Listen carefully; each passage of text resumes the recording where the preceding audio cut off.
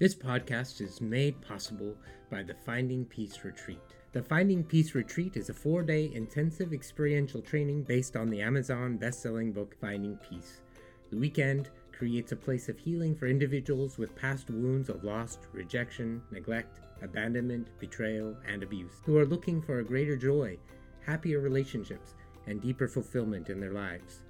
Whether you're just becoming aware of how these wounds may have impacted your life, or are exhausted with the constant cycle of trying to do your best and still feeling like a failure, the Finding Peace Retreat will give you the skills to heal from the past, change the internal messages that drive your feelings of shame, and develop mindful, compassionate habits leading to greater contentment and peace. For more information, go to findingpeaceacademy.com/finding-peace-retreat. We have all had painful events in our lives that can lead to depression, anxiety, addiction, or broken relationships. But here's a secret. It is not about what happened to us that causes suffering.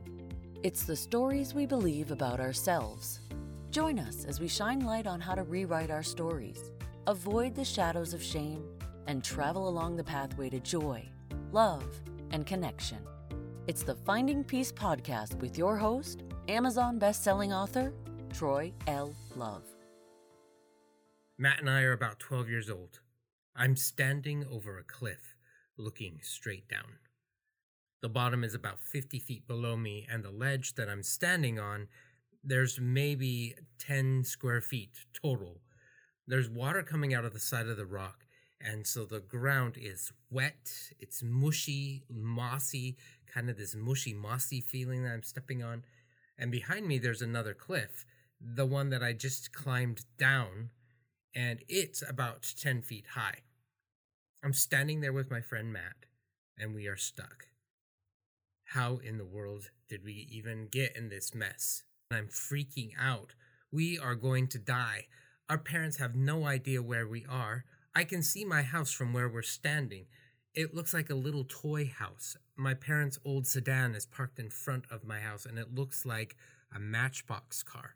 This is way before cell phones have ever been created. There is no way to let anyone know that we are stuck on this ledge. I know that we're going to die. I have these images of us being skeletons, and some years later, a hiker happens to walk by and he finds these two little boys' skeletons stuck on this cliff. We scream for help. No one can hear us. What in the world are we going to do?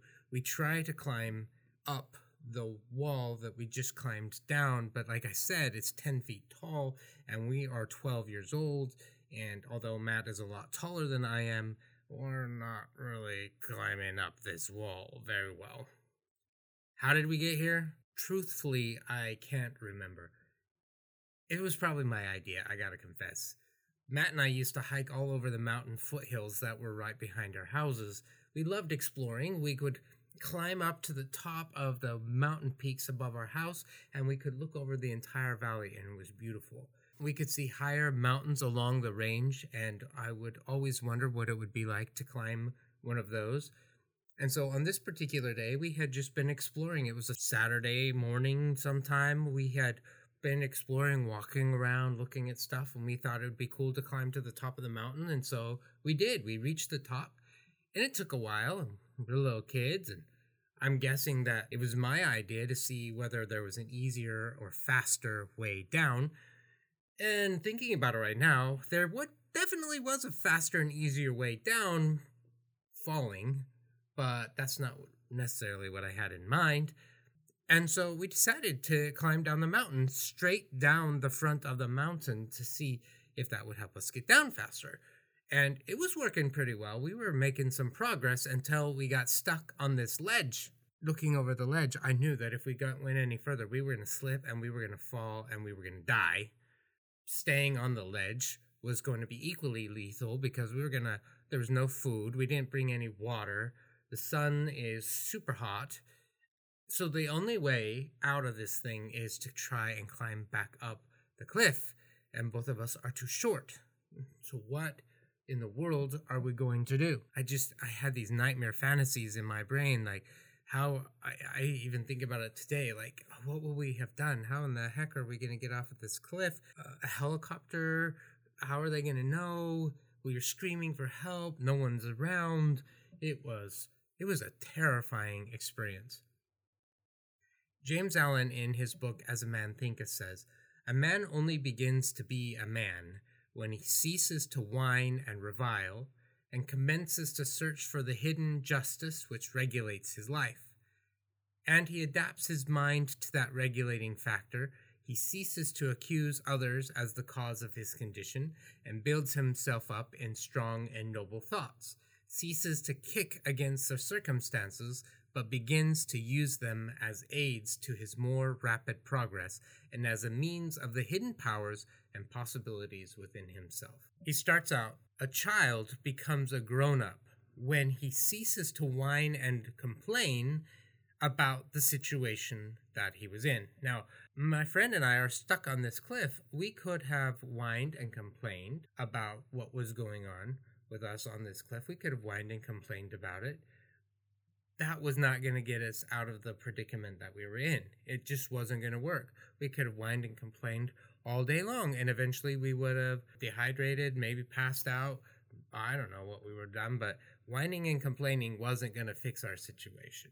James Allen continues, he says, "We cease to accuse others as the cause of our condition, and begins to figure out how to solve this problem."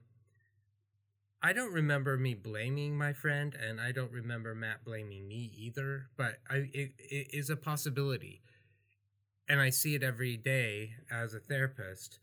There's a lot of blame that tends to go around. We want to blame other people for our circumstances. We want to blame our parents or our growing up circumstances for why our life is horrible today. And I could have blamed him and blamed him for it's his fault that we got stuck on this ledge. He could have blamed me. But again, none of that really solves the problem that we're stuck on a ledge. We are stuck on a cliff, and there is really no way to get off of this cliff. Blaming's not going to help. Whining's not going to help. I could have also gone into shame. I could have shamed myself and beat myself up, and I think that's what James Allen means when he says we can kick against the circumstances.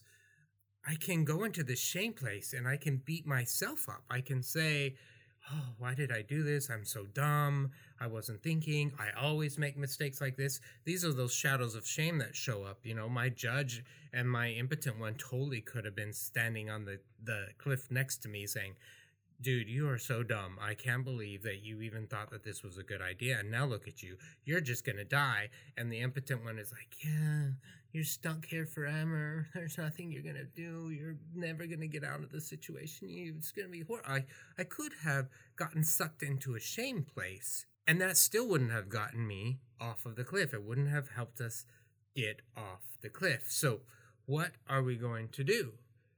And that is the challenge that a lot of us are struggling with. What are we going to do? How are we going to get out? So I talk a lot about attachment wounds of loss, rejection, neglect, abandonment, betrayal, and abuse. And those are real. They really are real.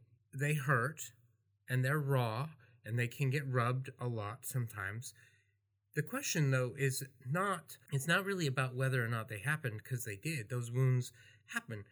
It's what are we going to do about it? These wounds are like me and Matt being stuck on the cliff. We're stuck there. What are we going to do? We have to do something about it, because if we don't, we are going to die.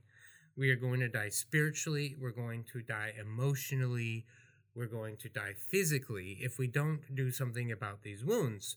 But blaming doesn't get me out of this situation. Blaming my bullies for bullying me and rejecting me, and blaming parents or whatever for abandonment or rejection or neglect doesn't solve the fact that I am now stuck on this cliff. It doesn't get me out of there. So I have to do something different, because otherwise I'm just going to be stuck. Whining about it doesn't do any good. Playing the victim doesn't solve the problem. It doesn't help me heal the wound. It doesn't help me move forward. All it does is keep me stuck. The only way out of this situation is reaching out, whether that's reaching out for help and having somebody else help us get off the cliff, or me reaching to my friend and saying, can we work together? Can we figure out how we're going to get off the cliff? That's really the only way, is reaching out and forming a connection with someone else to be able to do that. And eventually that's what we did.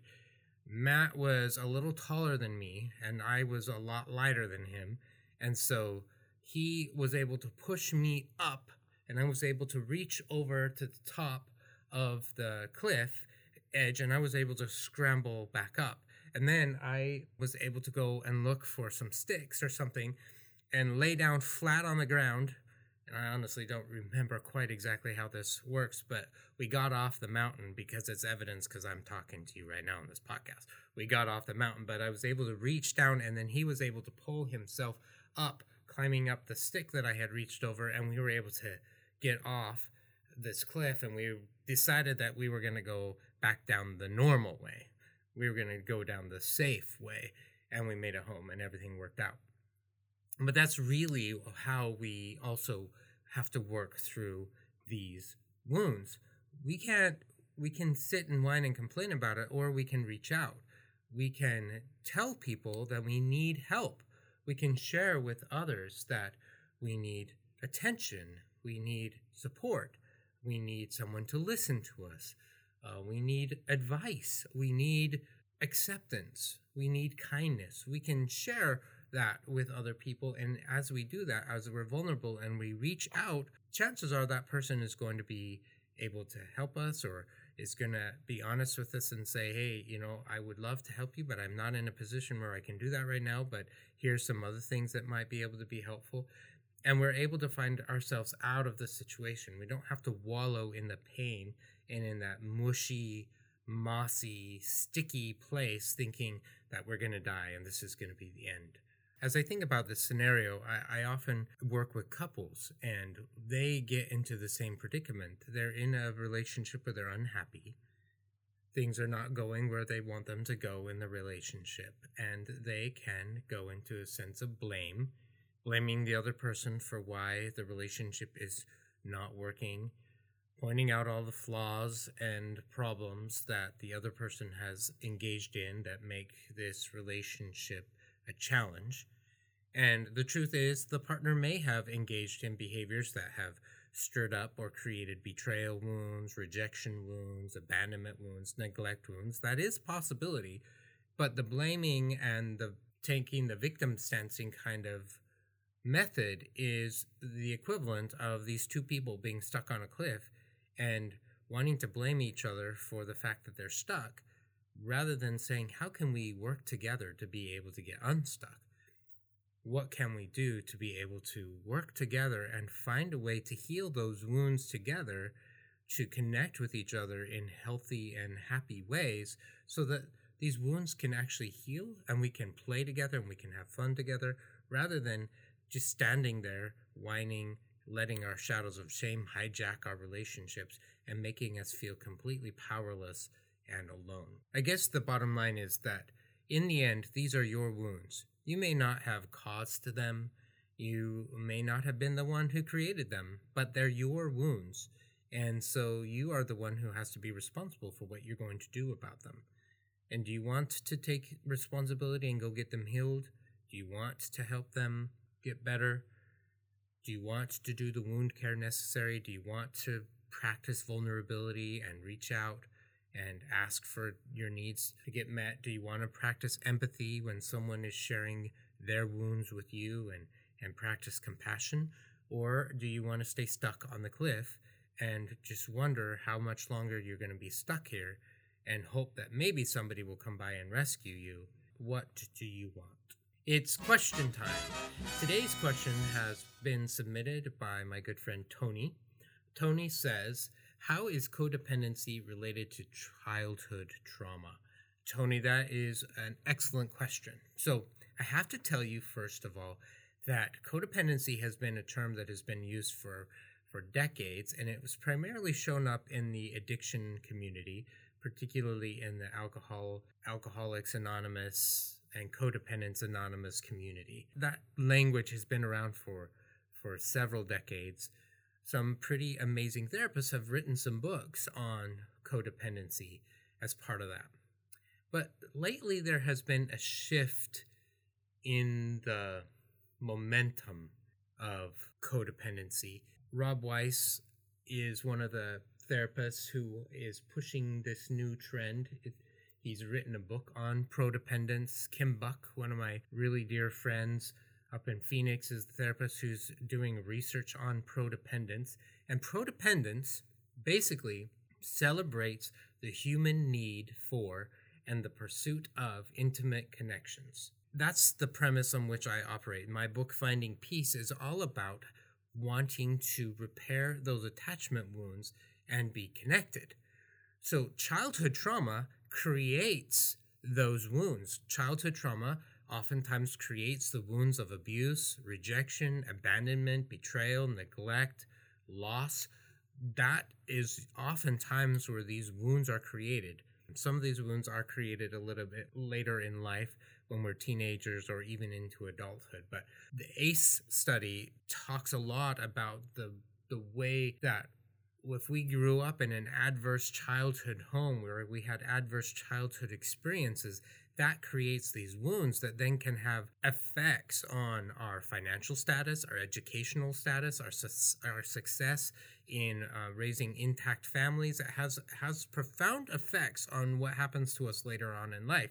So the first part of your question of how is codependency related to childhood trauma is to recognize that there is childhood trauma. And those wounds that I talked about, loss, rejection, abandonment, those are the wounds that we're talking about. The prodependence model that Rob Weiss and Kim Buck and others have talked about is that we are wired as human beings to be connected. That's how we are designed. You think about it, neurologically, emotionally, spiritually, physically, we are wired to be connected to one another. We weren't put on a planet with 8 billion other people so that we could do everything by ourselves. In fact, the more that I look at just how intricately connected we are in this world, it really blows my mind that things that I'm doing can have an effect on somebody on the other side of the planet. Whether that's me just throwing a plastic bottle, not recycling it, can have profound effects. That bottle could somehow end up in the ocean. It just, the connection's just mind-blowing, and I can't even really begin to talk about that because it's just so heavy for me. But we're wired for connection. We crave it. What we want is we want the people in our lives to be healthy. They can be there for us. They can spend time with us. They can pay attention to us. They can validate that we matter. And we want to be able to do the same for them. We want to be able to validate for them that they matter, that they're important. We want to spend time with them. We want to help them know that we love them, that we're grateful for them. We want that. And what codependency does with that mentality is that there's something wrong with you if your partner has an addiction. And you are just as sick as the partner or the loved one who has an addiction. That's just what codependency is saying. And so you need to work on yourself, and you need to get well, and you need to realize that you don't have a lot of control over what that person is doing. So there are some definite truths about that, like you don't have any control over what the other person is doing. But what I love about Rob Weiss's work is that prodependence says there's nothing wrong with wanting to be connected. There's nothing wrong with wanting to have a healthy relationship with somebody else. There's nothing wrong with that. And if the other person can overcome their addiction, or the other person can work through some of their own wounds, and I can do the same for me, then we can have a mutually beneficial, strength-based, whole, connected relationship. And we can learn how to support each other, even if addiction is in the picture. We can learn how to do that. And so prodependence takes a lot of the aspects of codependence and takes out the stigma that says there's something wrong with you. There's still a very important part of we need to have boundaries. We need to know that we are worthy of love and belonging regardless of what the other person is doing in their life. we need to be able to know that there are certain things that we can't tolerate and that we're not going to be able to put up with anymore, that there are lines in the sand that we can draw.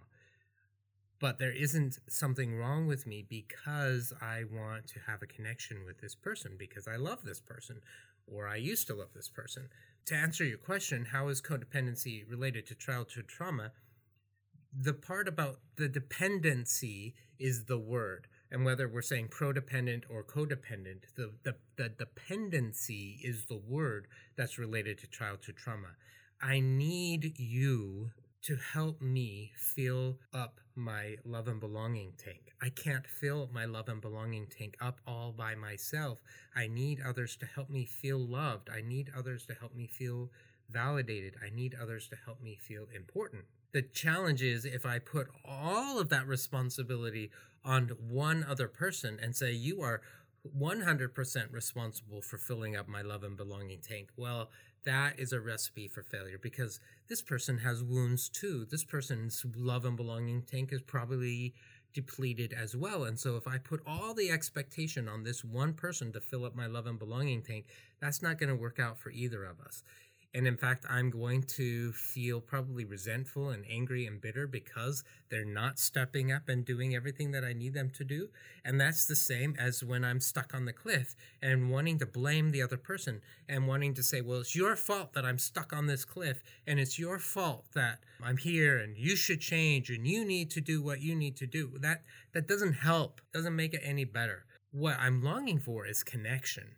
And that is what's related to these childhood traumas. I'm really wanting someone to just say, look, I see you. You're worthy of love and belonging. You're worthy of my time. I want to treat you kindly and with respect and with dignity. You didn't deserve to be treated that way. And if I've behaved in a way that's caused that pain and suffering, I want to apologize, and I want to stop behaving that way. I want to behave in a way that is healthy for me and healthy for you. So hopefully that answers the question of how those are related. The trauma really is what perpetuates us to want to reach out and get those healed. Now we can do the different. We can do the opposite. We can totally wall ourselves up and hide in prison and not reach out to anybody and be stuck in there like I was on the cliff. That's not going to help us heal, though. And so it's that dependency, that willingness to lean on and reach out to someone else and say, hey, I can't do this all by myself. Can I depend on you to be there for me? That's part of how healing happens. And Stephen R. Covey, in his book, The 7 Habits of Highly Effective People, talked about this concept in the 1980s. He talked about how, as children, we are fully dependent on our parents. We don't have the ability to go out and buy groceries and buy our clothes and all of that. We're fully dependent on our parents. And then as we become teenagers, we want to separate from and become fully independent. We don't want to depend on anybody. We want to do everything all by ourselves. And then as we begin to mature even further, we realize that we are interdependent. We really are connected to other people. And there's a part of me that needs to be independent and needs to be able to do things by myself. And there is a part of me that is dependent. I need other people in my life, and it's this balance. And it really goes back to James Allen's quote that says, a man only begins to be a man, or a child only begins to grow up and become an adult when he or she ceases to whine and revile and commences to search for the things that are going to help me have balance in my life. As we cease to accuse other people for the cause of the problems that we are facing in our life, and we begin to build ourselves up with strong and noble thoughts, and we begin to reach out to other people and find that I have hidden power within myself, hidden possibilities within myself, and so do you. And maybe we can work together to heal ourselves, our relationships, and ultimately the planet. You've been listening to the Finding Peace podcast. If we added value to your life, let us know or give us a rating. Before you go, subscribe to the show and get new episodes as soon as they are published. Thank you for spending part of your journey with us. And don't forget to grab your free copy of the Amazon best-selling book, The Art of Peace, by going to www.troylove.com. Copyright Finding Peace Consulting.